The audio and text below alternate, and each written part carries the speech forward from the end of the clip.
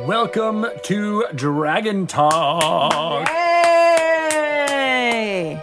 Very excited for all of you to be here for this, the official Dungeons & Dragons podcast. I am Greg Tito, and I am joined by none other than Shelly Mazanobo. Woo! Hi, Greg. How is it going?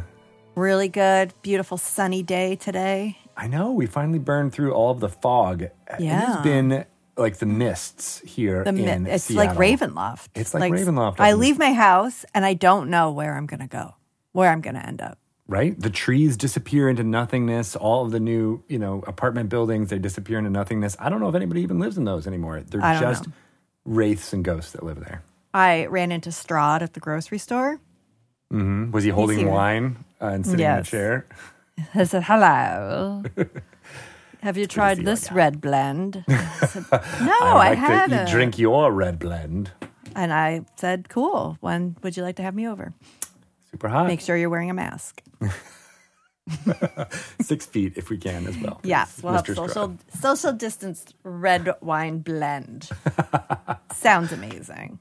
It is, and we have an amazing show for you today. We've got Brennan Lee Mulligan in the house. Yes, we do. He's so funny. He is the Dungeon Master you may have seen on Dimension 20, on College Humor.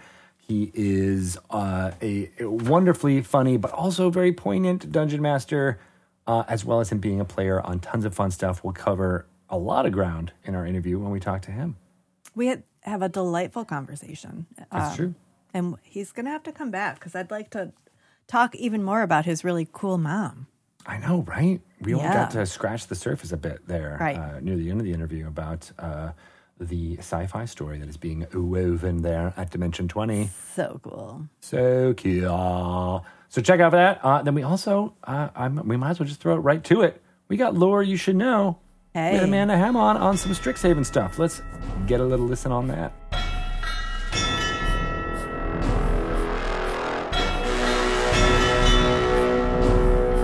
Welcome to another segment of Lore You Should Know. I am here with Amanda Hammond. Hello, Amanda. How are you? Hello, I'm great. Kermit Flail. Ah! Very excited to get into some lore on this segment where we talk about some of the fun things around storytelling and world building in Dungeons & Dragons that you can use in your game, or just because it's really fun to know some of this fun stuff. And because you were one of the co-leads on Strixhaven, a curriculum of chaos, which is still out there, and I've seen tons of people playing it all over, I wanted to focus on one really fun part of that book called The Masquerade. Yeah. So the Magister's Masquerade is an event in lore that was actually created specifically for the Strixhaven Curriculum of Chaos hardcover. There, lots of stuff that you'll recognize if you're a Magic player from the setting it's pulled into this event. It's on Lorehold's campus.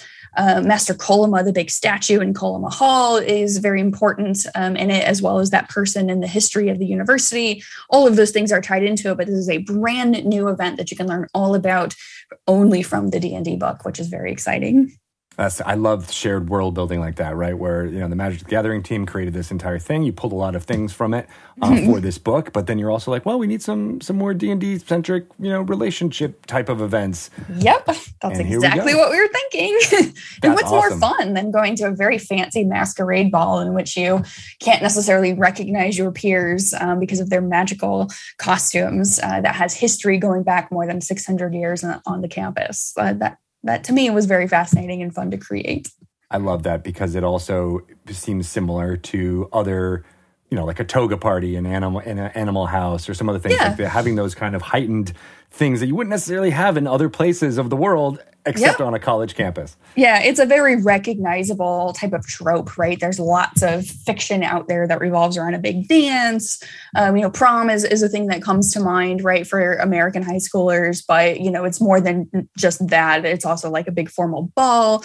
If you're into Greek life on, university settings, there's a long history of, formal events that are very pivotal in a young person's life that, they work toward. forward. And in this case, this is the third year event at Strixhaven for third year students, and they do spend the entire school year doing various things leading up to this event, preparing Colima Hall, creating their outfits, gathering supplies that are going to be needed for the event, that sort of thing. That's all represented within the adventure.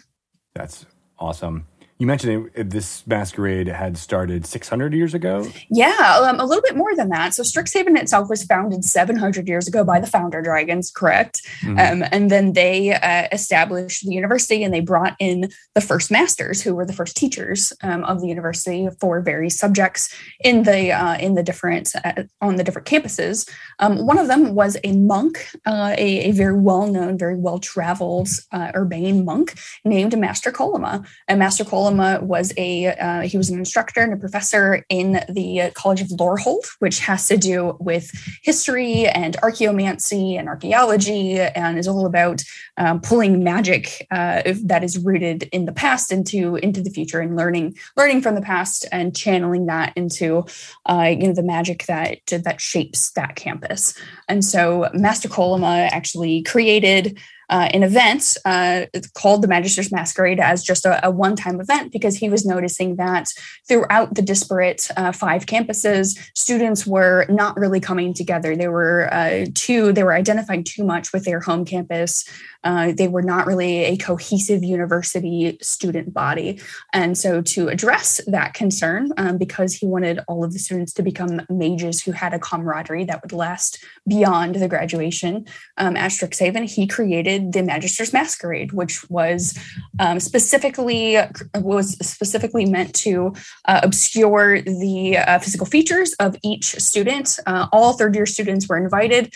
They have to come up with like a masked outfit that involves magic, and it was all about them mingling and working together to create this event, regardless of what campus they are part of, regardless of what their course of study is. They're expected to put this event together as third years and come together and bond and learn about each other, and have their differences strengthen themselves as people moving forward. And that was so successful, but that was then a yearly event for third years for the rest of Strixhaven's existence, so over 600 years. Wow. So that means there's been more than 600 of these over the course of all of that. That's amazing. Yeah. Why was it important for Colima to obscure the identities of the students? I think it's because he wanted to keep factions from forming. I think in the way that cliques happen, right, on university campuses and at high schools, he wanted to avoid the students just sort of nominally working with each other, but staying within their own groups. He wanted to make sure that, after they were assigned, the different tasks to put the event on, that when they attended the events, that they, wouldn't be able to necessarily recognize who their friends were, and that they, would need to be dancing with and needing to be interacting with other classmates. That is not what I expected. I thought it was going to be more about like their, showing their magical prowess and a little bit of that as well. Yeah, but there's a lot of magic involved in the creation of the hall itself for that night. Each ball, each masquerade actually has a theme, right? And so the decorations and the magical effects and the food and the costumes all are along a certain theme. And the theme in the Strixhaven book for the third year adventure is a starlit evening. And so it's all about sort of the magic of the heavens, and all about like astronomy and astrology a little bit, kind of pulling those themes into the way the hall looks, what the costuming looks like. There's an added little bit to the costuming that Lorehold Dean Tullis asks the students to incorporate involving history, but it's all along the same theme.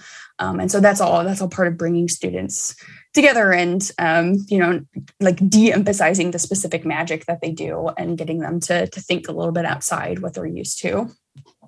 Was the location of it being on Lorehold, was that just because that's where the first one was and it just tradition continued, or is there added significance from the Lorehold campus. Yeah, so that is true actually for both reasons. So the first one was on Lorehold's campus, but it was on it was in a building that no longer exists. And after Master Kolima retired, he left a grand sum of money to the university that they then used to build Kolima Hall, which is there's a magic card of it. There's a bunch of beautiful art of it. It's a many-storied lecture hall that we actually map out only 2 levels of it because we can't map out like 20 levels.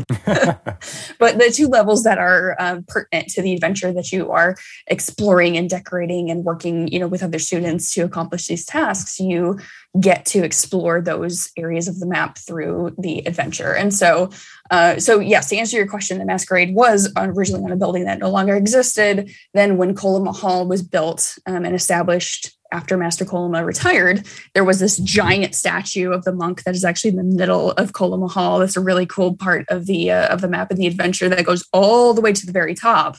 And decorating that is part of everything. Another really cool fact about it being in Kolima Hall, which of course, it's neat that the Master Kolima himself founded this and it's in the hall named after him, but also this statue. The statue, once every year during the Magister's Masquerade, there is a ritual that's performed by one of the current deans of Lorehold College, and it very briefly channels Master Kolima's spirit into the statue to give a brief sort of address to all of the third years that have gathered there to talk a little bit about what they've accomplished, to give a little bit of an apocryphal type of prediction in some cases. In this particular case, there's a very nasty ongoing plot behind the scenes and strange things that have been happening throughout this adventure, and a very sinister undertone to what Master Kolima says. But again, it's like an augury. It's not exactly going to tell you. He doesn't tell you what's going to happen, probably because the spirit himself doesn't necessarily know, but he's able to warn the characters and all of the attendees at this masquerade that there's something lurking out there. There's sins of the past that are about to come to call, and you need to be wary of this. And then that happens. You can hear a pin drop after everyone's like, "What's he talking about?" And then something from the plot happens immediately, and you start to figure out what's going on. Wow. All right. So I love, in skimming through this chapter, when I received the book, I was excited to see all the dramatic possibilities that could occur at an event like this, right? Because, we've, as you were mentioning earlier, there's so many tropes around, proms and dances and formal events in a fantasy bent, as well as, in our lives. Mm-hmm. Some of the most important things growing up in adolescent years happens at these events. Yeah. So I love that it's the mix of very personal, right? You might have your first kiss, your first dance, your being even rejected for the first time is something that's really important for that time. But then you also have these momentous events going on, potentially with this augury happening from the spirit. And I just think that's such a great contrast of, personal role-playing moments with bigger plot happening. Yeah. The Masquerade event in the book actually takes place in parts specifically for that reason. So there's kind of like the opening part that's, the players figuring out and like just getting the lay of the land, what all the different magical effects are and all the cool stuff that they can do with the masquerade. And then there's sort of a very brief address by the Dean Tullis, the dean of one of the deans of Lorehold College, about the event itself. And then there's sort of a relationships kind of interaction that can happen if that's something that's happening in your game. And then there's the ceremony that happens. Master Kolima gives his speech, and then there's the sort of ending bits in there. So it is segmented out in a way that we hope is very intuitive and very helpful for DMs, because there's, like you said, so many things going on at this one big event. We want to make sure to give special due and call out the specific individual things and allow space for all of that to happen. That is extremely useful, obviously, if people are running the adventures whole cloth. But I'd love to pick your brain a little bit on how Dungeon Masters can use, we've talked a lot about how Strixhaven can be used in a homebrew setting and use some of the bits and pieces and mechanical systems to improve your game if you're doing an adolescent / young adult type of adventure. So how can people use some of the parts of this dramaticness that, obviously it's more scripted out in the adventure, but how can they use these parts as a Dungeon Master to kind of have an event like this in their ongoing story?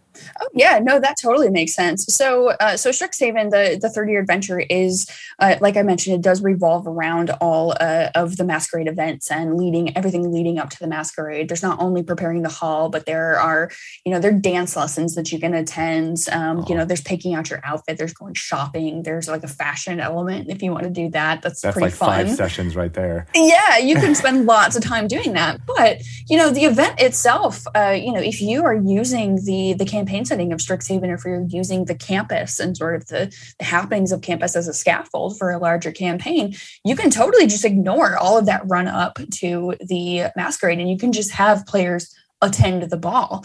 The adventure assumes and instructs DMs to say like, oh, the characters are very involved in planning this, and here are the committees that they can join if they want to. But if you have another plot going on, if you've got a more combat focused game going on, and say you want to run that type of situation, then you can totally just skip all of the preparations and just say, okay, well, now it's time to attend the ball, and have sort of a very short, almost like a session 0 maybe of, tell me what your outfits are like, tell me where you got them, tell me who it is you're going to take if you're taking anybody, tell me your plans for it, give kind of the download of what the event is, and then just have them go. And then that can actually, you could do that and not even necessarily do anything else and just play the rest of the adventure because of the way that the main villain interacts with the individuals at the party. And what ends up happening is that it's obvious that there's something going on, and it does seem like the dean is involved.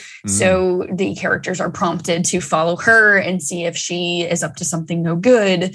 And then that kicks into the actual villain and the plot that's going on. So you could do that as a game master and do anything you want in the lead up in the school year to the masquerade, which happens toward the end of the year. And then you could play that sort of ending arc as its own little module if you wanted to. Yeah. And then have the augury of the statue could be anything. Yeah. Any plot. Oh yeah, you could change his speech. Yeah, you could have his speech be just like, oh, you can have him address the things that have happened in your campaign, and then say, now there's some even worse villain who's threatening, your event or your classmates or, your professors, and give the PCs that sort of seed to go off on, and then have the rest of the adventure play out the way it does in the book. It's like having a dream, being you can use dreams however you want as a game master to move your plot along. Yeah. So how does this event like this interact with how your player characters are going to interact with the NPCs, like the other, their potential rivals, their friends? How does that, how does a temple event like this, like the Masquerade, affect all of those relationships in that system?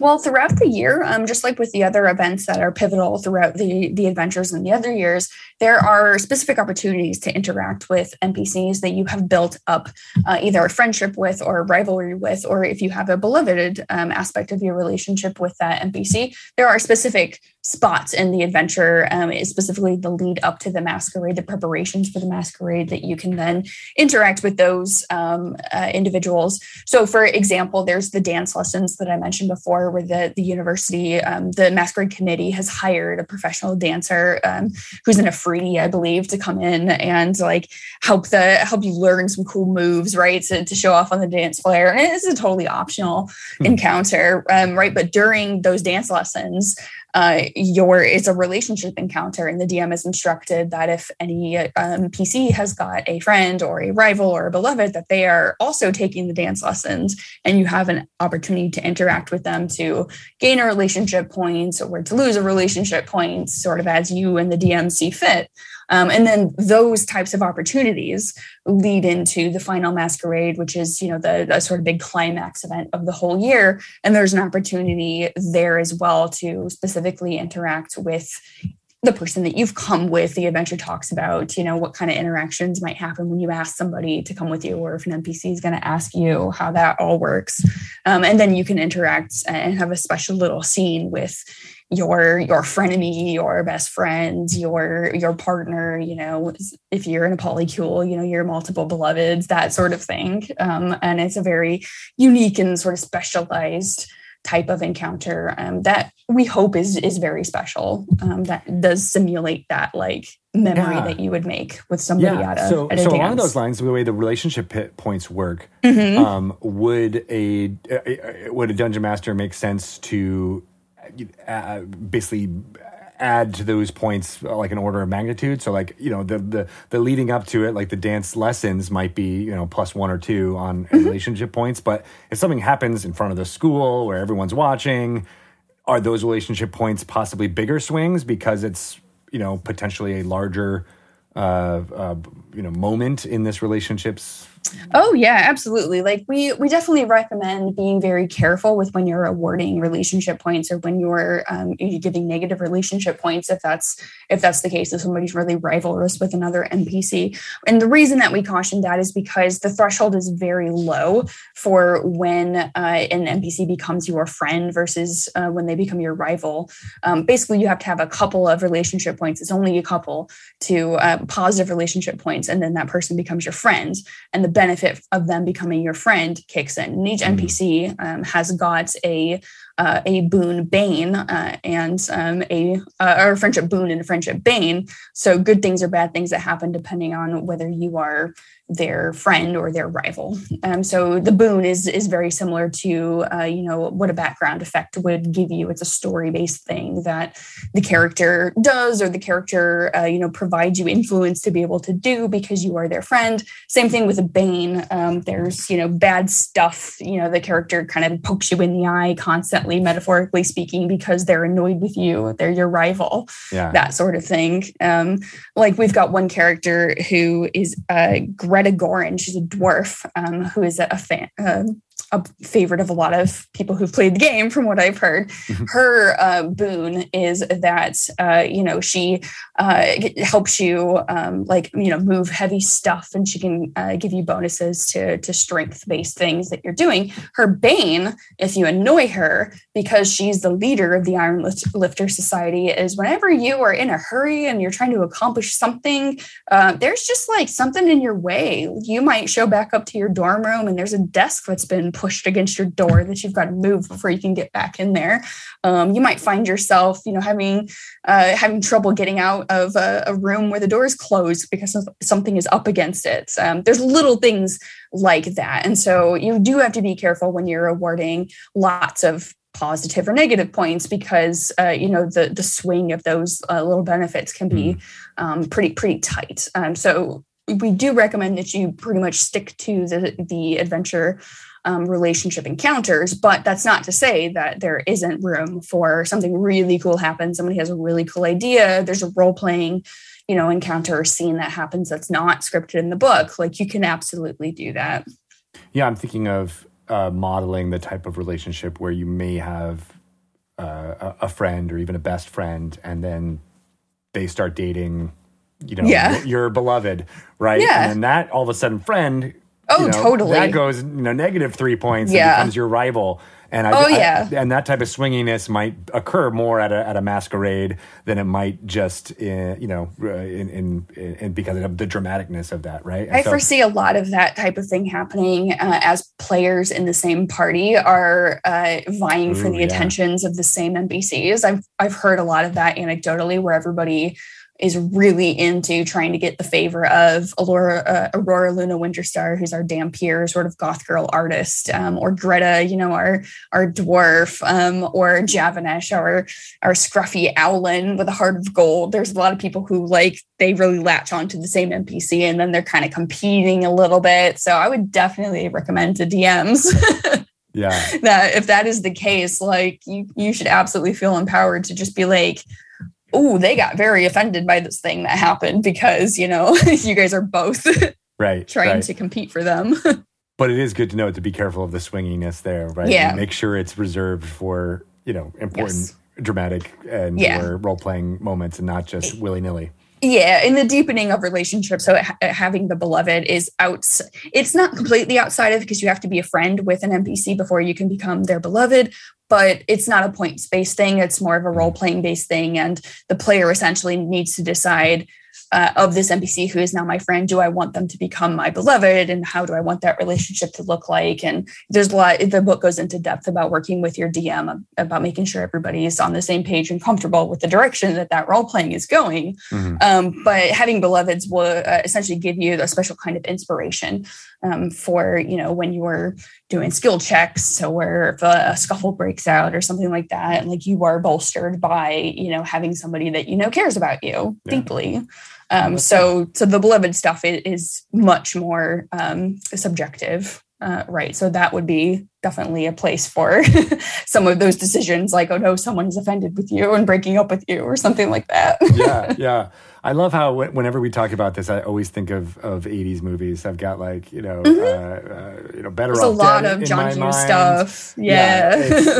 It's such tropes from our youth, and I guess for kids nowadays too, they have similar touchstones. But for me, it's those teen movies I loved when I was a kid, and now I love that there's a D&D model system for just giving benefits and bane, like you were saying here.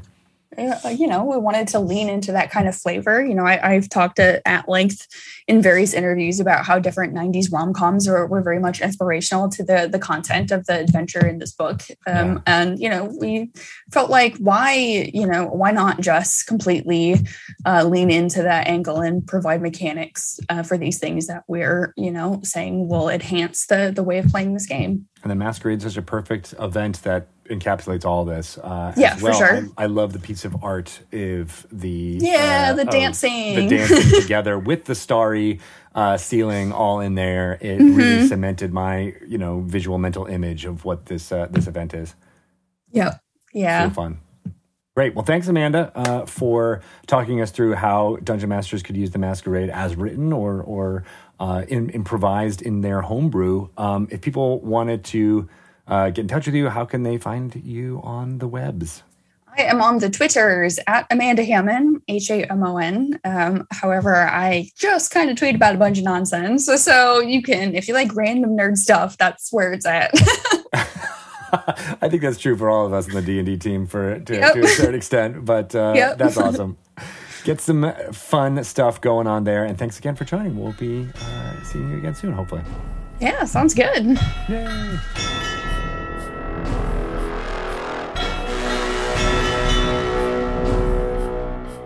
I am thoroughly enjoying all of the ways in which we can use 80s movies tropes in our Dungeons & Dragons games that Amanda has been bringing to life here in Strixhaven. It's great stuff. Now that is some lore that I actually really should know, because that is right up my alley. You know how to create friends and rivals in your real life because you're a real housewife of Seattle. That's right. I am. Or of the Mists, depending on... Real Housewives of the Mists. I kind of like that. Mm-hmm. They're all hags. Yeah. One man's opinion. They're not the mystical monster hags. They're just... harpies. Sirens. Could be. Yeah. Yeah. That's true. 5-alarm fire on that one. Totally. Speaking of 5 alarms, we're going to ring all the bells when we talk to Brendan Lee Mulligan right about now. Let's welcome Brendan Lee Mulligan to Dragon Talk. Yes! Dragon Talk! Dragon! Dragons! Huge fan! I love Brendan! Oh my gosh, we have to get this guy out of the studio audience. He's freaking out.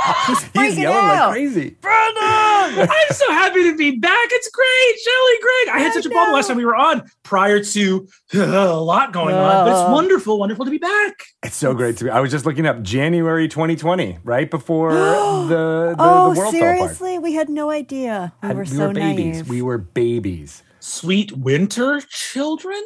Yes. Winter children, exactly. Just with the promise of spring before us. Spring, all was bright in the all world. of the things that we looked forward to. I actually saw something very funny.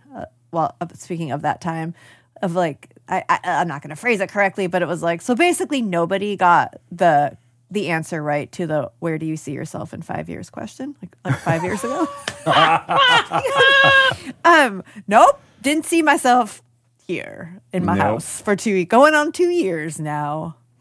No. There is a weird feeling I have all the time. It is a real like conceitedness that I think exists in this era that we call like the modern or postmodern or whatever. But like when history happens, I feel scandalized. Like a pandemic happens and I'm like, no, stuff stopped happening in the 20th century. Now we're in the normal future. And it's like, why would that be? That's the wild, but I do some very conceited and also just like wrong-headed part of my emotional consciousness is always like world events, like unbelievable. How dare you do this in front of me? I agree though. It's still to me, even though nearly 2 years, I'm like, I can you believe this is happening? Can you believe this has happened? Get ready when we are all deep in old age, like grandchildren's friends come and like, I have to do a school report about COVID. What was so it was outside and you couldn't go outside. What was that like? And we'll have to explain. My assignment is I have to go find someone who lived through the pandemic of 2020. Okay, sure. My daughter does that now, except it's very different. It's, Dad, did you watch Full House when you were a kid? Like, did you? Oh, well, at yes, least your kids assume that you had electricity, because Quinn will ask me questions like, were things in color when you were a kid? And he's not even trying to be funny. Like, I have been going back to, I've been watching Star Trek The Next Generation in order from the beginning. And part of that is going back and like seeing what the current events were when those episodes were airing. And man, 1989, there was a lot of shit that went down. There was like the Berlin Wall, all of these revolutions, the end of, the beginning of the end of apartheid in South Africa, and flag burning here was the one I just recently did here in the United States was a big issue. I had a great perm happened in 1989. In 1989, huge perm. There's it is a wild thing because you want to be like, come on, I had things in color, give me a break. And then you'll say something real like, well, I had to get off the internet because my mom needed to use the phone. Yeah. And you'll be like, boo, that's pretty old timey. That feels pretty old timey. I didn't have the internet when I was a kid. I had to get off the phone because we didn't have call waiting. And my mom was like expecting someone to call, and what do? Well, that's the weirder technological thing too, is as you go into like the later half of the 20th century, the radical differences in technologies between like decades and even years is like, I thought iPods were going to be a thing forever. Like it was iPods. This is like the new thing. And it's like, nope, that is a weird cultural artifact that will be something that like in a period piece 100 years from now, it'll be like, wow, they had the iPods instead of iPhones. Nice touch for the 2004 period piece or whatever. Yeah. Like it's like, oh, that only existed for this little window of time. And even here in the D&D community, right? We're in 2022 right now. 5 years ago was a very different time than it is now, right? Like, I mean, we're getting to the point where me saying 5 years is actually getting a little bit, but 2017 was before D&D really, really exploded. I mean, people were into it. And then the 5th edition was really kind of gaining momentum, and Twitch and streaming, a lot of the stuff that you guys have been doing hadn't even started yet, right? And so Critical Role was out there, and, a few other shows here and there. But the massive boom hadn't even started. And that's like 5 years ago, right? Like that's not that long ago. It's not that long. All of 2017, that's when I pitched Dimension 20. Really? That's when I pitched Dimension 20 to College Humor. And that's when it started. So like, that's a funny thing to bring up. But like literally what you're talking about is like, oh my God, lots happened in 5 years. Like it's for wild. You guys. So what was that? What was your pitch to College Humor 5 years ago about this? The funniest thing in the world, like I applied to College Humor and didn't get the job. I applied as a cast member. I also I've been playing D&D since I was 10 years old. But like, at a certain point, I was there was no world in my mind where I was like, D&D could become my job. It was I was like, no, that's lunacy. Do something way more stable, like improv comedy. So right. I That's been around forever. Yeah, exactly. I put all my chips on improv comedy, applied to, but it was like always playing D&D multiple times a month or a week. And, personally as a hobby. And then what ended up happening was we jumped into, so I moved to LA, applied for a job at College Humor through a UCB connection. Actually, Grant O'Brien, I think, recommended me for the job. Applied, didn't get it. And I went, that's sad. And then 2 months later, Mike Trapp was starting up Actually, because in the background, College Humor was getting ready to launch Dropout, right? Yeah. Getting ready to launch its streaming platform. In that world, so like 2 months after I don't get hired and I'm doing my little Charlie Brown sad music walk around Los Angeles, I get a call being like, hey man, we would love to hire you to come and work in part-time, like 1 week a month as a question writer for Actually. You're a big old dork and we need to make a lot of Actually questions. And I went, I'm your man. And I jumped in, started writing those. And then around a couple months after that, they said, hey, we're writing a spoof or like, a big kind of like reboot, full-length reboot of our Troopers web series, or kind of like Star Wars parody. As we've discovered, you're a big dork. Will you come in and write this? And I said, count me in. So I started coming in really more, like 2 weeks, 2 or 3 weeks a month. And then a month after that, Zach Oyama stepped down, and they were like, "We need a new cast member." And I'm over there, writing like crazy. And they said, "Brennan, you're up." And I got called to the big leagues. And literally with Dimension 20, I was sitting at my desk writing a pitch for an actual play show, because they had basically said like, "Hey, Dropout needs long form content. We need lots of content, and we need it to hopefully have a great kind of like, frankly, like cost per minute. We want stuff that's going to be like easier to produce." And I was like, hey, we have lots of talented comedians and performers, and for actual play, obviously there's a lot of production value you can put into it, but the spine of the thing is comedians at a table playing D&D, right?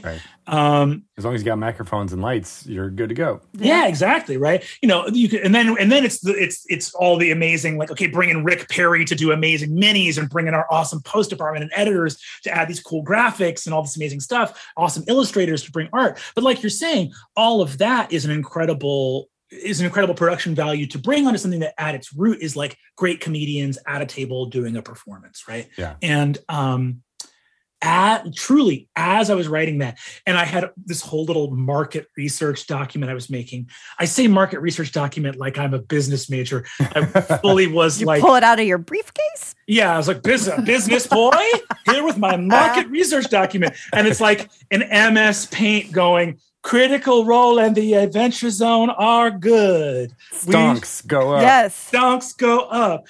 Viewers like Dungeons and Dragons game. Like, that was my whole pitch. And in doing so, but like halfway through writing that pitch, I got called into the head of development's office, this guy, Adam Frucci, who's like, hey, whatever you're doing, stop it for a second. How do you feel about doing an actual play show?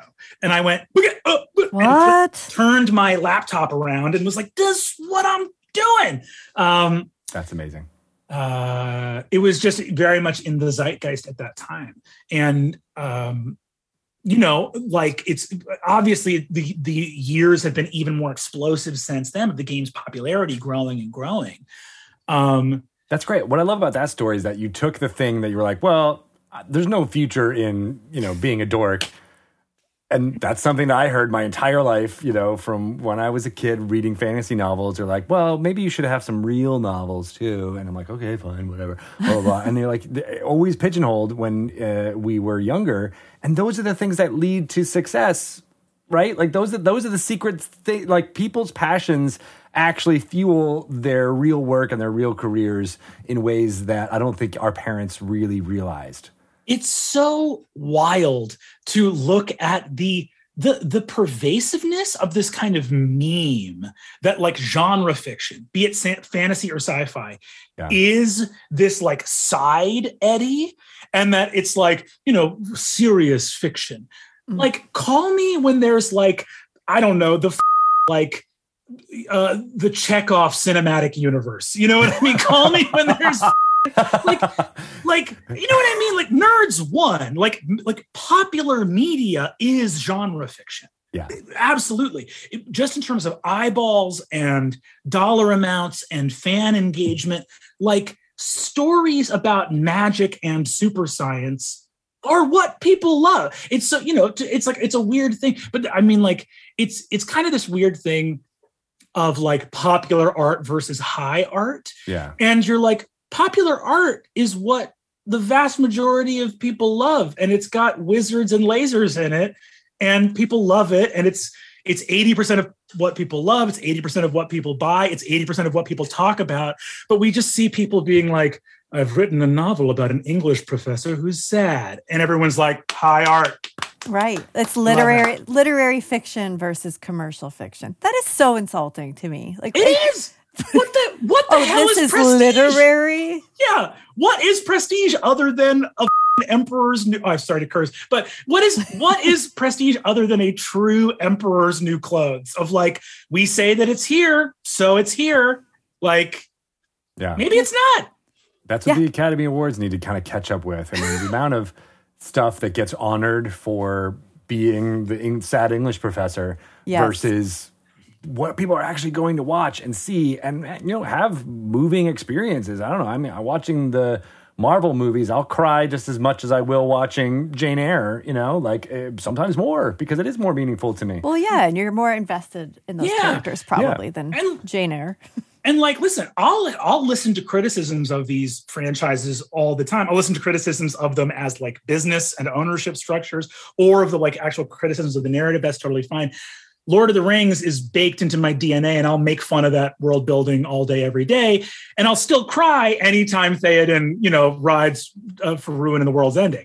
But it's, you know, it's one of those interesting. I think that what's interesting is sometimes people criticize those properties and can have lots of very valid criticisms, but then also missed there. I was just talking the other day about the Marvel Cinematic Universe, and I was like, take away any of the stuff within the narrative that you want to criticize. Like, oh, it's super, it's like pro in military, industrial, yada, yada. The idea of having a series of movies that reward you for having seen other movies of that world, so that when you go to see them, you go like, oh, like I'm going to have a connection to something already here. This is not a shot in the dark. Like, I remember being in my early 20s and going to see a movie and sometimes being like, this is a $20 gamble, and $20 is meaningful to go see a movie in New York. Yeah. Like, it would be great if I had some assurance that I will at least connect to some part of this. Right. And I feel like even if you get rid of all of the stuff about the MCU or get rid of all of this about these big fantasy properties, there is something that people should focus on and say, hey, people really like having some assurance that there is less risk in terms of their emotional investment in what this property is going to be. Well, and that's where genre is good, because that's where it all came from, was through those pulp magazine and cheaply produced short stories and novels in the 30s and 40s of the last century. And then it was just easy to just keep going because people knew the characters, they knew the world building, they knew what was happening because it was all established. And then it's so, you know, if you trace the history, right, that led to the rise of wargaming, which led to the rise of Dungeons and Dragons, which then, if you think about it, I don't think the MCU would exist without Dungeons and Dragons as a storytelling framework. Right? I think it all comes together. Well, it's very cool because I feel like for a lot of reasons, ideas about protagonists, if you had to mastermind the MCU, you would be better served to have run Dungeons and Dragons your whole life because of the idea of how do you spotlight multiple main characters? That idea of like, you know, I think the most interesting thing about running a game of D&D is this idea of really having a split protagonist of like, if you have 6 PCs, you have 6 main characters that need to have 6 heroes arcs. And that's good training for a type of storytelling that has not always been as dominant as it is today, right? Looked at as a whole, the MCU does kind of do a job of like, okay, this movie is about Iron Man. We're going to focus on Iron Man here. And I think every Dungeon Master has had that moment where, you know, there's, I get, people can in good faith disagree on this point, but I would say on a session to session basis in a long campaign, it's not worthwhile to make sure that every PC gets equal screen time in every single session. I think PCs actually end up resenting that. I think all PCs, I've had PCs be like, hey, this last arc, like this last 6-session arc, the bad guy was the person that murdered my parents. I had a deeper emotional connection to them.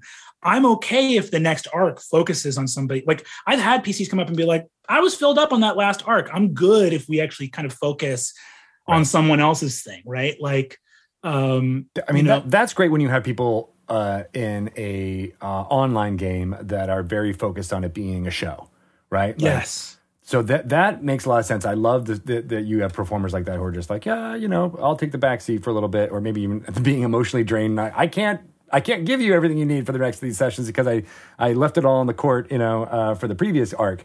How would you, let me ask you some advice here, because I know DMing is something you've been doing for a very long time. How do you do that in a home game where it's not necessarily about the outward presentation, it's about everybody internally? Do you talk about it openly, or do you let it kind of have more private conversations? You do. I think a mix. You can have them have the conversation privately, or you can have them in the open. But I think what it is it is a buy-in about the storytelling type.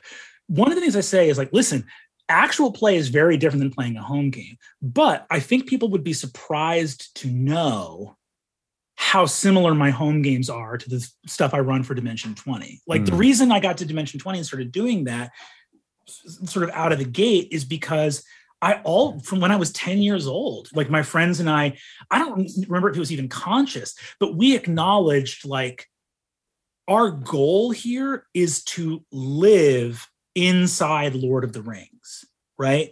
Yeah. Our goal, like, in other words, our goal is not to have a board game experience. Our goal is to have the game and its incredible mechanics undergird and lift up a narrative emotional experience, right? Like, I would actually say that, like, if you know, D&D is a game and a medium, but if you like pushed me around and said, say which one it is, and I was going like, it's both, and I say which one, I would almost say like D&D is actually a storytelling medium first and foremost. And the game is a storytelling partner. Like the designers of the game created a co-writer made of rules, which is pretty cool to do. It's like an elemental summoned by the designers of D&D to be like, you have this co-writer that is made up of rules and dice, but they're sitting at a table with you to do the real thing, which is to tell a story. And I think that's what's so captivating about D&D. And I think that where that comes down to me in running a table for your home game is you need that buy-in, right? Because you could have a player that's like, actually, dude, I'm just here to like engage in a strategic experience, and kind of the flavor is whatever to me. You could absolutely have that, right? But I think that for the most part, with the players that I've had in my life, you know, years prior to being in an actual play scenario, that buy-in existed to live in a story. And so if you look at people and you go, okay, we have 3 hours to play tonight. We have 6 players. Everyone's getting 30 minutes of screen time, you know, parsed out. Let's get some stopwatches in here, right? I think people would go boo, right? Yeah. Boo to that, right? I think they're also, because it's, you know, I think a player would feel raw if they didn't talk once in a 3-hour session. But really what you're talking about is, can this have a narrative give and take? We have a full party. If we get to the mountain if we get to the hall of Olympus where all the gods are there, is it cool if we kind of have 30 minutes that are about the party's cleric? Everyone goes, yep, that just makes sense. That feels good. And there's a buy-in to that because you go, yeah, 4 sessions from now, when we get to the master library, that wizard's going to come up and some wild stuff's going to happen. And then we're going to get to the strategy tent in the trenches of the field, and that fighter's going to step up and have a lot to say. And that's going to feel better than having this weird accounting of our time on the micro scale. That makes sense. I think, yeah. I think even like you said, like it's having the expectation of story. If you're, whether it's like in session 0 or while you're just like asking, hey, you want to be in my game? This is, the kind of type of game I like to run. I think you are going to possibly weed out some of those people that are more like, well, I just want to kill stuff. And, but I do think, I also think that there's those players that don't want that spotlight as well. That maybe they're just going to be like, please don't focus on me. Like, I'm just here to back you up. I'm a support. Yeah. I'm just going to draw in the corner, and then all of a sudden at the end of the session be like, here's the scene where you were all talking to the chief, and you're like, whoa. Yes. I think that is really what it comes down to, right? Is like your players are individuals. They have different needs, and uniformity doesn't always take into account what the individual needs and desires of those players are, right? Yeah. So that's always a conversation. I think that's always about knowing who's sitting at your table. I think that's been a thing that the game has shifted into a lot more over these last 5 years, where we've talked about this evolution, right? Where I think actual play has enhanced people's understanding of the different styles of Dungeons and Dragons. This thing I've said a bunch of times, where if you were in the 80s and you went into a game store and you played a game, you might bounce off D&D because those players or that dungeon master just didn't gel with the style that you were thinking of or that you enjoy. But now there is this search for an ideal or search for a connection, because you see it happen amongst, Dimension 20, amongst all the other shows that are out there. Where you're like, oh, I want what they have. I want that friendship group happening there. And then people are just a lot more open about like, okay, these are the things I want, and these are the things I don't want to see in my game. And that just allows so many more people to experience it all in the way that they want, right? Because as it being a medium, there are different ways to express stuff in that medium. It's a wild thing, because I think for every there are some people, like when Critical Role, came onto the scene, I've seen the things online where people were like, whoa, this is something new, or I haven't seen it done this way before, or something like that. And I totally understand those reactions to that. For me, the first time I watched Critical Role, Dungeons and Dragons is such an interesting culture because it was so siloed. Like, what was the game? The game was whatever was happening in your basement with your snacks and your pals, right? Whatever style you were playing. I started DMing when I was 10 years old. There's no way I was playing rules as written. I was 10. I was 10, just sitting there like, okay, you cast a spell. How does it work? Roll this handful of dice. It works, whatever. Like, hooray! But it's that idea of like, when I first saw Critical Role, and all respect and understanding to people that were like, oh, this came in and changed the public perception of this game I always knew. That was not my experience. My experience was, oh my God, I'm not alone. Oh my God, there are people who play this game with the motivation and reasons that I thought me and my friends were pariahs for. Pariah might be too strong of a word, but at the very least, like, I would go to our local game store, see, big nights of Magic the Gathering, and then see people playing D&D. I played with a group at a game store one time, and it was some insane, super deadly module. And I was like, I am Barandius, the bard of so-and-so. And some guy was like, character's dead. And I go, what?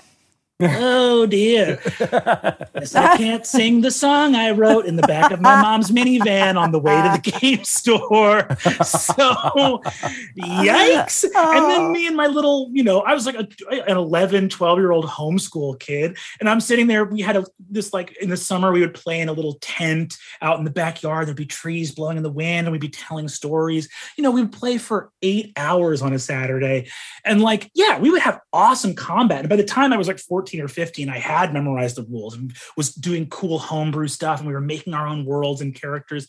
But like you're saying, the public perception of the game was such that I thought like, oh, we're like, even though I love how we're doing this, maybe we're doing this in our own way, and almost even had a little bit of a like, well, maybe this isn't how you're supposed to do it, but we love how we do it. Right. And seeing Critical Role or the Adventure Zone or these other shows come in and have this very story forward approach, it was not like a changing perception of the game. It was like someone being like, you haven't, Matt Mercer did his Charles Xavier thing and went, mutants of the world, you are not alone. And we all went, oh, and we came out. And I think there was this huge percentage of the people playing the game who didn't feel represented in the public consciousness, who suddenly felt represented. I love that. And felt represented like in a good way. Cause I can think of scenarios where like, like I like this really obscure band and I was with them, for 20 years before anyone, and now they're like then they become super commercially popular and you're like, well, screw it. I don't like this band anymore. This whole like I was in before it was cool thing is the most toxic character trait of all time. Don't do that. I remember being at middle school parties. Need I remind you, a homeschooler already in the sand trap starting, right? Wow, Not in a good position, and being like, I played D&D, and people being like, word? That's the last interaction you have at this party. So I'm not in the rush to get back to that world. Anyone who's fucking nostalgic for that, wake up. This is better. It's better for the hobby to be enjoyed and loved. That's cool. I had none of that. I had none of that. Like, look at these latecomers. As people started to discover D&D, these were the feelings I had. Oh my God. Like, I was not crazy. This game was as cool as I always thought it was. And now people are realizing that. Number two, honestly, especially like as it started happening and I was a performer, people coming to the hobby, making it possible for me to do that hobby, like professionally, a dream. I remember my mom telling me as a teenager, like, Brennan, one day you'll be able to take the skills you developed playing D&D and apply them to whatever you end up doing. And it's like, actually, no translation required. 1-to-1. The skills are the skills I need. And so that's number two, was like, oh my God, this like influx of community into this space it's a rising tide. Look at all the incredible boats that are lifting, actual plays and dice companies and productions and more source books and more things getting printed and all this amazing. It's a huge ecosystem flourishes. Water comes into a landscape and greenery grows everywhere. Yeah. And then the third thing also was like, I'm so glad more people are discovering this game because it changed my life. It teaches you how to tell stories and make choices and feel feelings. And I want as many people to know those heights as I have. The more people that get into the game are the ones that bring their own skills and things, like your mom said, to the game. Like that is what's happening. They're bringing their skills, like people who are a theater background or math or science, and they are building those characters. I know I'm thinking of Devin Rue, who's a cartographer and makes maps, but she's bringing map making to its like utmost pinnacle during this time as well. She's an elite cartographer. Right? Like and I just love that D&D can inspire so many different disciplines and artists and craftspeople to get together and get excited about it, where they were all spread out before. I mean, that a lot of it has to do with the internet. But then, of course, things always swing a little bit back to the gaming and strategic side of things. So I wanted to ask you about what it's been like playing in Battle for Beyond. This whole idea of strategic things playing back and forth. How has that been? Well, listen. So number one, I love Dimension 20 is a very fun show. And so I love that we have had a bunch of fans say like, Brennan as a DM, he's all rule of cool, baby. He'll let anything slide. And I go like, internally, I'm like, I see the compliment that you are paying me. I care very deeply about the rules. And the mechanics of the game are quite important to me. And anyone that's seen me PC in these games, I love getting into the mechanics. The character I played in D&D in Battle for Beyond, by the way, shout out to Battle for Beyond. D&D Beyond is so cool to Amy Dolan and Joe Starr, who were the producers on that. And of course, Jasmine Bueller, incredible dungeon master, was blown away by Jasmine.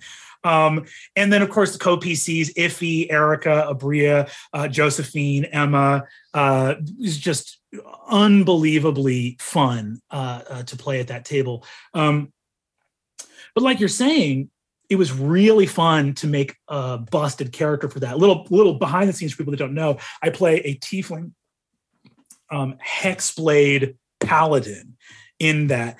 And I rolled, Jasmine had us roll for stats. I love the number side of the game. Yes, the game is about storytelling. The rules help you live in the story. Yeah. These are not opposed.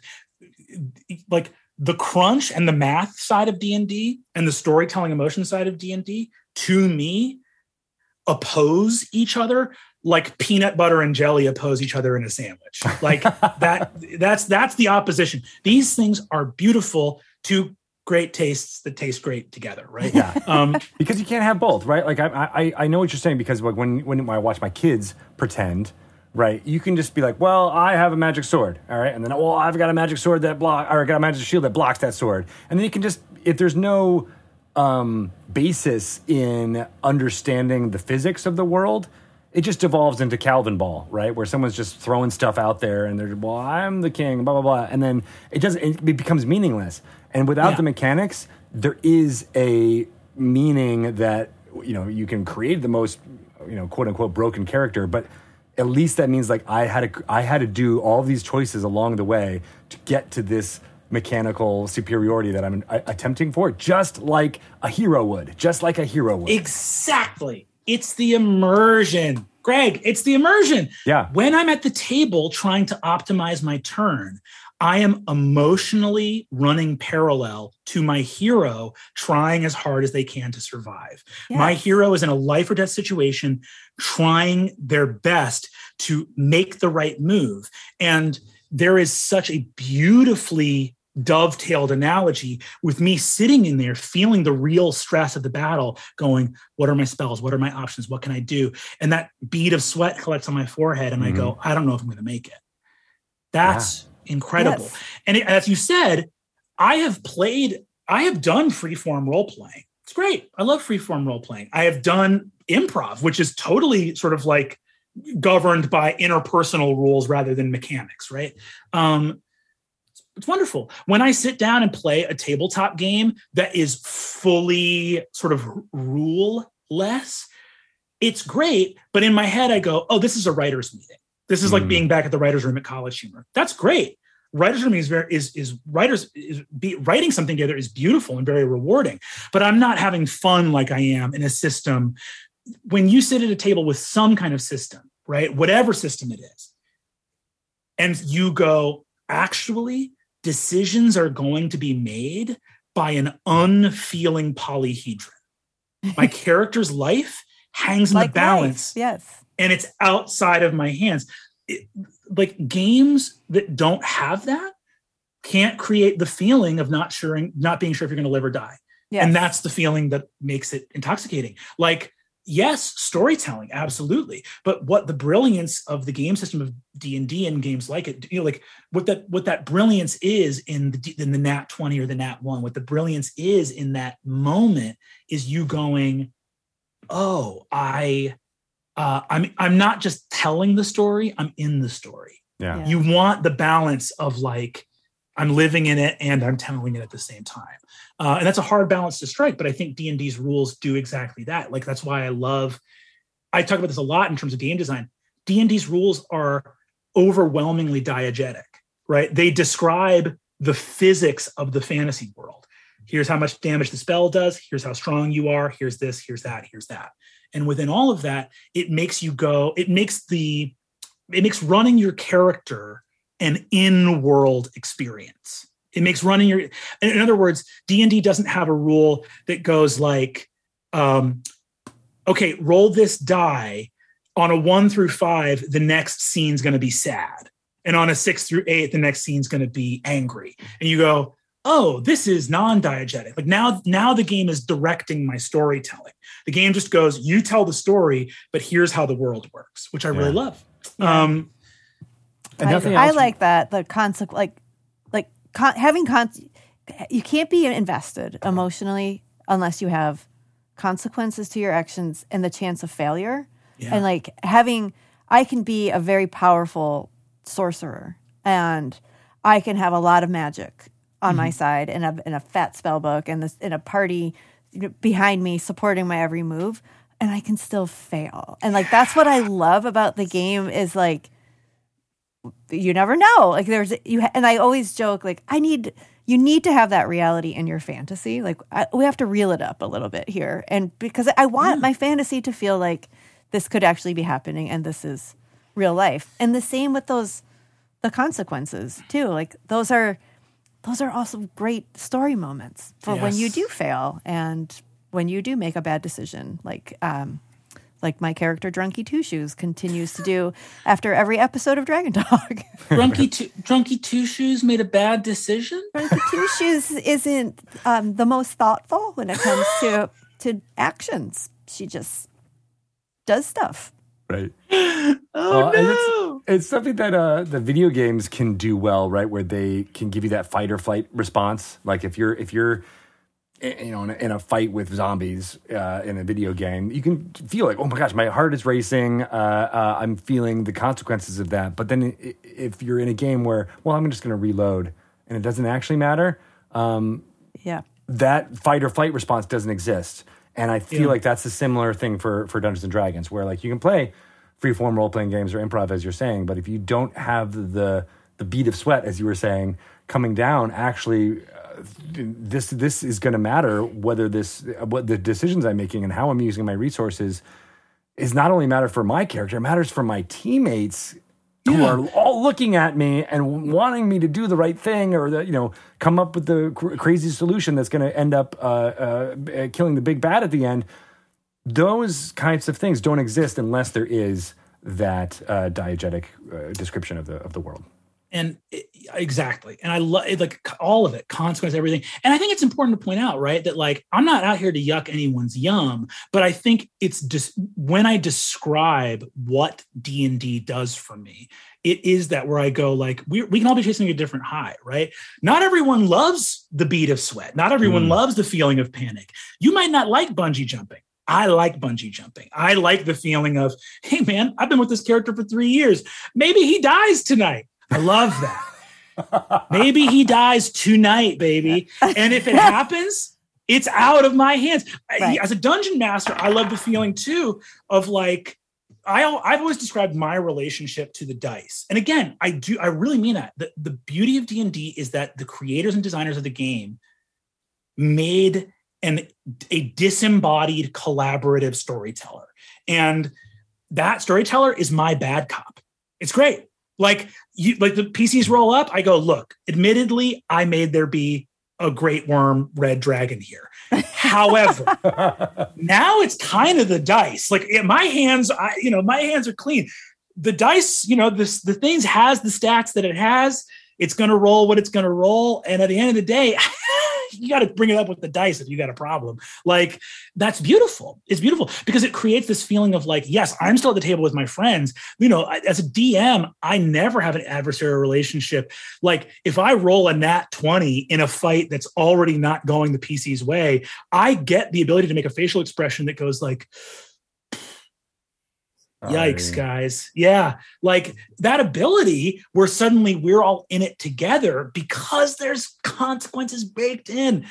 That's great. Again, but I understand if people are looking for, these game design terms we use are not universal. There's plenty of people who go immersion's not necessarily what I'm looking for. Yeah. For me, absolutely what I'm looking for. And I think there are the games that give you immersive feelings. When my character's at risk, I get to feel a reflection of that risk. When my character is trying hard to solve a problem, I'm also at the table trying hard to solve a problem. All of that is, the ability for D&D to reflect preparation, right? In all kinds of ways. Preparation for like the equipment you have, or like a wizard preparing their spells, but even the preparation of like, I built this character to be good at this. And now I'm being faced with this thing. Do I have a high athletics, or do I have some ability to, like, I'm going to try to break down a door. I built my character to be able to break down doors. And I have the feeling of knowing that even if I hit in that one, I still built my character to be able to handle this kind of problem. Yeah. It gives you these feelings that are reflections of the feeling the characters have inside the world. Talking about D&D Beyond, the character I made for that, Nikhil, it was such a fun challenge. I rolled garbage stats for him, except one. I had 118. Maybe it was a 17, actually. But I had 118. And in that 18, I went, okay, how do I make a busted character that only has one good stat? And I got to crack open the books and reflect the struggle my character would have had, wanting to be the best. He's like this heroic adventurer. He wants to be good, but he's only got he's got a 20 charisma. That's the only thing that he can rely on. Right. And I go through the books and I pour over it and I go, 1 level Hexblade lets me add charisma to attack and damage. Sink all the rest of the levels into Paladin. Get armor, which means that my bad dex is not going to come back and bite me in the ass. All of a sudden, I am a high armor class Paladin Warlock that has my full charisma bonus to attack and damage. And I have completely, other than my bad constitution, which there's no getting around, I have completely ameliorated the fact that I shouldn't be good at any of this stuff. Yeah. And I went, this lets me know what this character's journey was. The mechanics let me know what this character's journey was. And then you have this really evocative character, right? The Warlock Paladin. You're like, all right, how does that work? Yeah. How does that work? He was like a tiefling.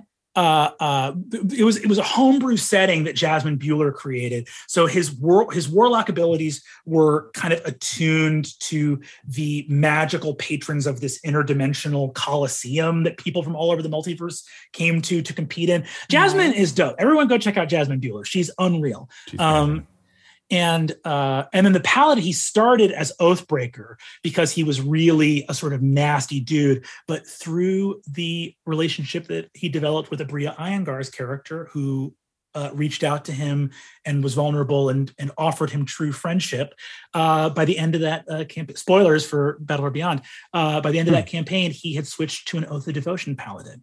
He was like walking the path of trying to be a better person. And that's how those two interact so well. Go ahead, Shelley. Oh, sorry. Was that something that came up throughout the campaign, or did you and Abria talk about that? Totally organic. Had no idea it was going to happen. Had no idea. That's really cool. The way she just played it was impossible for my character to be the sort of the villain that I had imagined him being. She was just like, her character connected to him in this really meaningful way. And I went, I was like, I don't think my character can go down this road that I had not planned for him, but I had anticipated for him. And Abria's choices in the world skewed at this other direction was really beautiful and meaningful, and also some incredible role playing on Jasmine's part as my character's NPC sister. And cool! It just made sense. It just made sense for him to not go that path. And the Oathbreaker part of him was really connected to this idea of being cynical and misanthropic and not seeing the good in people. And by the end of that, he was like, no, it wasn't that he had seen the good in people. He was still a little bit of a jerk, but he was like, I still think people are mostly bad, but it's worth it to give them a chance to prove that and to not assume that going in. It was very hard. Wow, that's huge. Yeah, it was very, very, and changed to Oath of Devotion, and it was very touching. And let me tell you, Oath of Devotion, Sacred Weapon, I was rolling plus 12 or plus 13 on those weapon attacks at like level 5. So once again, we come back to the mechanics. So, There's perks to being good. There's perks to being good. Don't let anyone tell you different. That's so cool. I love this conversation because it just gets into the heart of I mean, even the genre stuff that we were just talking about, how like you can have these things about swords and dragons and you know, the English professors of the world might poo-poo it.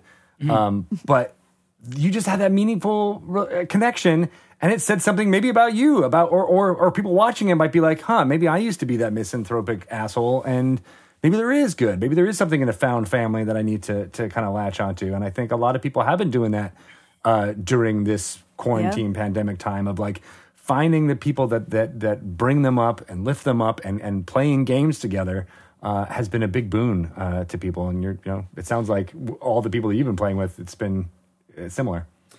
I mean, 1,000,000%. And also just like, I think that finding meaning in these fantastical worlds and stories, nothing could be more established as a reality of human nature. In other words, humans have been telling stories about flying magical heroes with swords with names and their friends that live in the clouds and the strange forests they go through.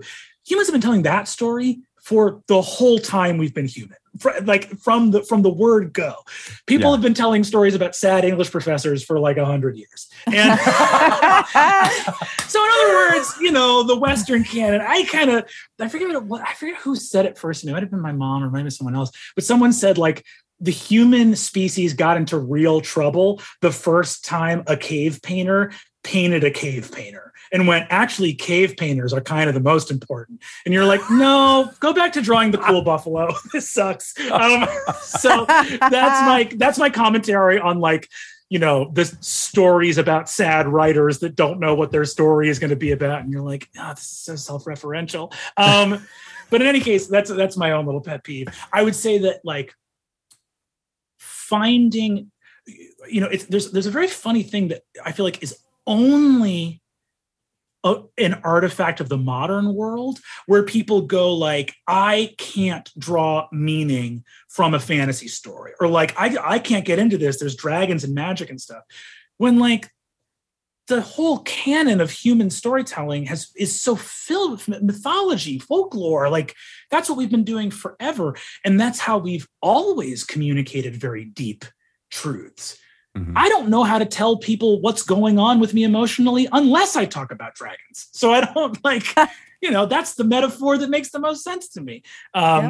So yeah, I think that like, Greg, I not only do I agree with you, but I would say like the numbers don't lie. Like our ability to draw meaning from myth and fantasy is the most documented fact of human history that there has ever been. Like so clearly and evidently, those metaphors and those symbols are extraordinarily powerful and relevant. So yeah, I totally agree. Yeah. And then people who play D&D get to have those metaphors at their table, hopefully on a weekly basis, and connect with it that way. Yes. Your mom was right. Those skills that you're learning from Dungeons and Dragons will serve you in life, even if your life doesn't turn you into a professional dungeon master. You're just going to be a better person. Like, wouldn't you just rather work for somebody who, like, maybe that you work in finance, but your boss played Dungeons and Dragons, and your boss is inherently better because of that?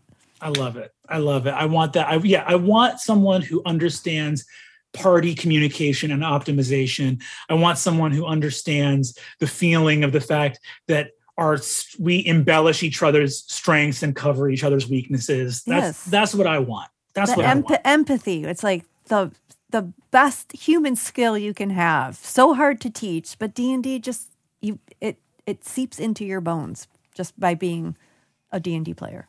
I totally agree. You can't help it. Yeah. I love it. So I think we're wrapping up here, but I did want to ask, because I love science fiction, and I love the way that fantasy and science fiction kind of is this intertwined double helix of storytelling and inspiration back and forth to each other. And you are adapting your mom's novel into an actual play. Like, this sounds like a dream come true. Speaking of Mama Lee, speaking of moms, my mother, Elaine Lee, is a critically acclaimed, graphic novel and comic book author, and her work that she created with Michael Kaluta, who's also like my godfather, Starstruck is, for those that don't know, check out Starstruck. I think it's getting reprinted by IDW like the end of February. It's a seminal work. Did things within the graphic novel science fiction genre that had never been done before, like ensemble cast, led by women, jumped around in time, did things of like including in-world media. So it's this rich textured world building. Nice. Like it is a foundational text of the genre. And we've been meaning to do sci-fi at Dimension 20 forever. It's a huge genre, but I won't lie. I was like, sci-fi is hard. Sci-fi is just the lore of fantasy is a lot more archetypal. Like if your PCs pull a 90-degree turn in a way you aren't expecting, and they're like, we go left at the road, what do we find? And you can, as in a fantasy world, you can go, you find the village of Thremblin. It's got some huts, some goats, and a well with a strange riddle man. And you go, great, fantasy village, got it. If you do sci-fi and they pull a 90-degree turn, they can, first of all, they have a spaceship. They can go anywhere in the galaxy, the drop of a hat. No, there's not like, okay, they got a couple days of going through the forest. They can't get around without going to the forest. Like, no, they have interstellar travel. And then they get to, you're like, okay, where do we go? And you're like, you are in the corporate mining encampment of Rexel 3, which is a wholly owned subsidiary of the UFTP corporate. It's just, people can disagree with me on this. For me and my taste, fantasy is served by being in soft focus. Sci-fi kind of needs to be in hard focus. The resolution's a little higher. The details are like, if you can't just say like you find a drill, people go like, what kind of drill? And you're like, oh God, it's a Smexel 350. It's better than the drill you have now. It's like everything needs to be, like if you look at Lord of the Rings, it's like the sword Glamdring. You look at the Star Wars visual glossary, and it's like, here's 18 different blasters and what's different about all of them. And you go, yikes. Like that's different. The texture is different. The technology allows for like a greater specificity, right? Where, you have those annals and you have the idea of there being, bits and bits and bits of data about everything in the entire universe, where fantasy is much more about like, what was that thing that happened 10 years ago? I don't know. Did someone write about it? Nope. Yeah. So it's all just like oral history, and you can, you can just hand wave so much of it. You can hand wave so much of it. And if Gandalf rolls up and does something no one else can do, in fantasy, everyone's like, right on. In sci-fi, they're like, we're going to kill Gandalf and take whatever device he just used. And now we can do that. Or we're going to take Gandalf. We're wizards. Now we're wizards. We take his wizard cube, and now we're also wizards. You go, yikes, this is hard. Power creep. But I would say, we were looking for, and I was like, I need a sci-fi world that's already funny and already has all this lore built. Because, I only usually have like 3 or 4 months of lead time before I need to make the next season of D20. Mm-hmm. And I went, if only there were a sci-fi world that was super funny and very textured, and oh my God, how did I not think of this before? Let me Mom. Yeah, hey mom. Hey, Can I borrow your world? And Mom was nice enough to let us do so. And so it premiered only a few weeks. It premiered mid-January. We've only had 2 episodes come out so far. It's called A Starstruck Odyssey. It is, I can tell you right now, it's the most unhinged season of the show we've ever done. We have the Intrepid Heroes back, our core cast. And I just laughed.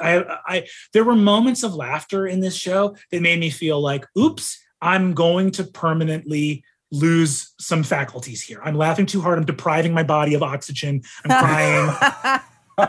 Some of these biological systems are not coming back after laughing this hard.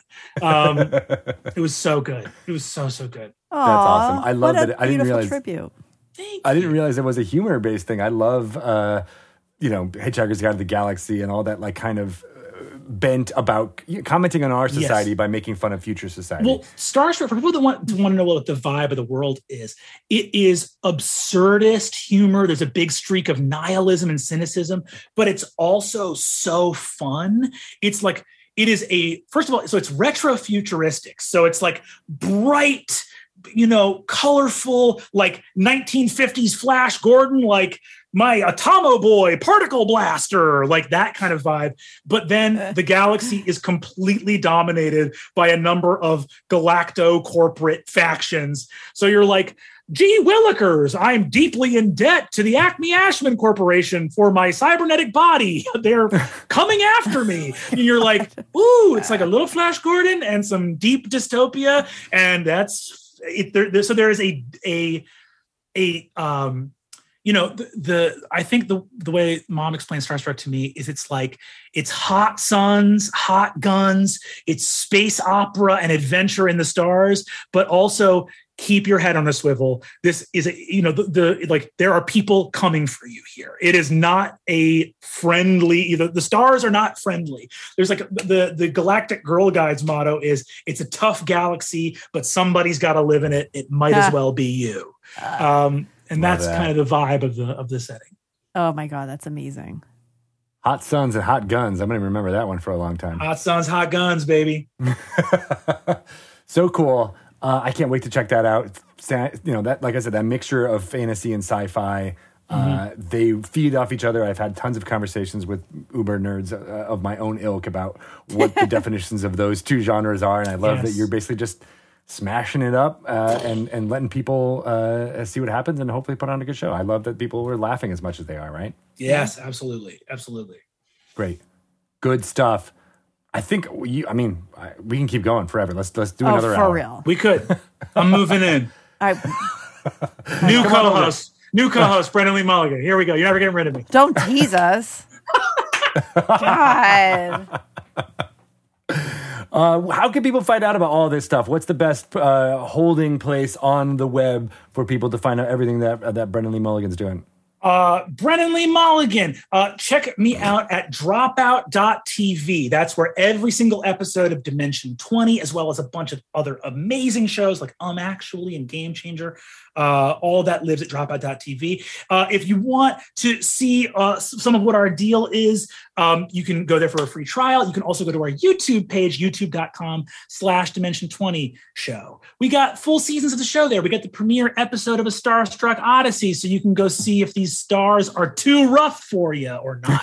You can also follow me personally at Brennan LM on Twitter, at Brennan Lee Mulligan on Instagram. You can also see Dimension 20 show and Dropout. It's all over the socials. So you can find us. It's the social medias. You can find us wherever. But yeah, come check us out. So fun. Thanks so much for good being stuff. on again, dude. A pleasure and honor. So much love, gang. This was such a hoot. Yes. Thank you so much. I had to stretch after that interview because I had a stitch in my side. Like literally From laughing. My friend was in stitches. That was me because I was laughing too hard. That was so enjoyable. I feel like tomorrow my double chin will be gone from exercising these smile muscles so much. Or because I had secret liposuction, one or the other. Secret liposuction, meaning you just wouldn't tell anybody? Right. Right. Yeah. Not that you had to go to a secret, off the... Like a speakeasy liposuction. Have you been to the speakeasy in West Seattle? I have. Have you? They make very good drinks there, and they will suck the fat right out of you. Their drinks are so good. Yeah. And also, it's a speakeasy. It's fun, But that's cool. Yeah, very cool. Hopefully, when we get to go to places like that again, maybe we could run a D&D game in there because it's like all painted black all on the inside. Yeah. It actually feels very mystical and fantastical in there. I do feel like it could be a place that you would encounter in your D&D game. Absolutely. And it's also, isn't it in the same place where the escape room is? Or I around did there? see some stuff about there being an escape room there too. So Which I haven't done. But also, we could really D&D it up. We could just pretend that we could go to the escape room and pretend we're our D&D characters. yes. and then we can see Mr. Strahd, who you saw at Trader Joe's. Right. He's the big bad guy there drinking wine. Would that be okay? Now I want Strahd to work at a grocery store. I am picturing him with his Hawaiian Trader Joe's shirt. And the slicked back, it looks like my hair right now. The slicked back hair with the widow's peak. Like, Can you just see? You know how they're always so chatty, the cashiers? He'll just be like, "What are you doing this weekend? Huh? Have you tried the cheese curds? They're so good." No, they're seasonal. You have to get them now. I love to eat people from Wisconsin. I mean, I love to eat cheese curds from Wisconsin. I'm having you for dinner. And we'll have cheese curds, is what I mean. Oh, yes, Of course.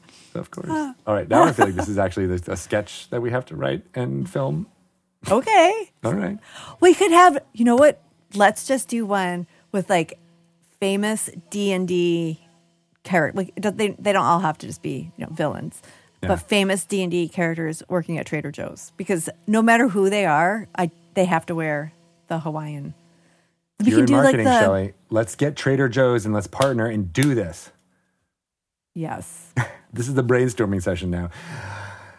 Thank you so much for being here for the Dragon Talk brainstorming hour. Now you see how everything gets made behind the scenes. This is Greg and I are truly the brains of the operation. This is how Strahd makes the sausage out of people. And then sells it at Trader Joe's. At Trader Joe's. Oh man, you could have seen with like a meat grinder. There's like, oh yeah, there's some really good German in here. There's some. Yeah. Yes. Oh, it's a so little funny. cobalt. Well, if you want to find out how you can create all of these weird scenarios in your brain using the framework of Dungeons & Dragons, you can go to DungeonsDragons.com. But more importantly, if you want all of this hilarity, you can follow us personally on the social medias. I'm at Greg Tito on Twitter and Greg_Tito on Instagram. And what about you? I'm at Shelly Moo on the Twitter and the Instagram. Excellent. Yeah. Check out all of our fun stuff going on there. But in the meantime, we need to finish up our story. What's happening with Drunky Tushes? I would say continue our story, Greg. That was ominous. Right. What do you mean finish? You're finished. I think you are in the battle. You have doppelgangers in front of you.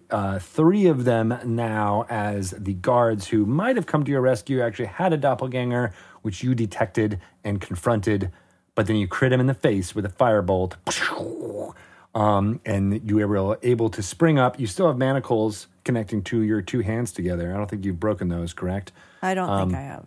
But you are back to back with your brother Daryl and Samson, your fellow Harper, in a fracas. And it is the doppelganger's turn to attack you. The one I just critted in the face? No. Well, yes, actually, him. He tries to go at you, but he misses. Yeah, he should. Another one hits Samson, and another one misses Daryl. Samson gets stabbed for oh, crap. A grand total of only 5 points.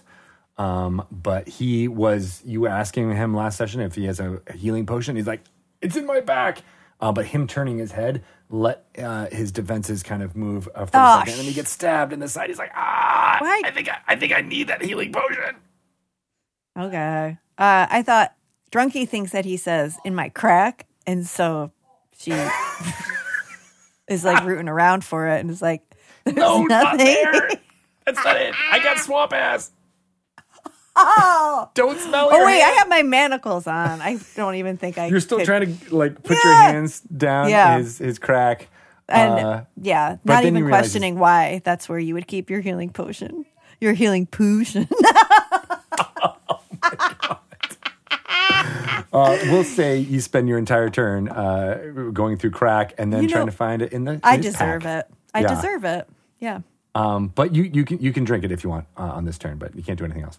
Oh, I don't want to drink it. I want to give it to Sam. So would you want to just like kind of pour it in his mouth? He's like, ah. Yeah, and I feel really bad for the other guard that was innocent, that is like lying prone on the ground. That's who I wanted to give the healing potion to, but Samson's my boy. All right, so I got my handy potion here. You do 5 points of healing with that healing potion. Exactly what you needed. Oh, So yeah, he gets the red, amazing viscous liquid kind of sprayed. Most of it goes in his mouth, but it's certainly because in the midst of battle you miss a few. So he's just covered with like red sticky healing potion residue. Can Drunky lick it off his face like a kitty? Yes, you can. Does it offer He's me like, any stop healing? it! Stop it! Come on, they're I trying to kill can't us. resist. I can't. And Daryl is just adding to the cacophony by stop it! No, we gotta get them. And Okay. should we go up the ladder? Should we run? And he says that, and that's where we'll end. And pick it up next time, as it is now your turn. Okay. I'll have a whole week to think of a proper answer to that question. I love that you're licking the healing potion off. Yummy.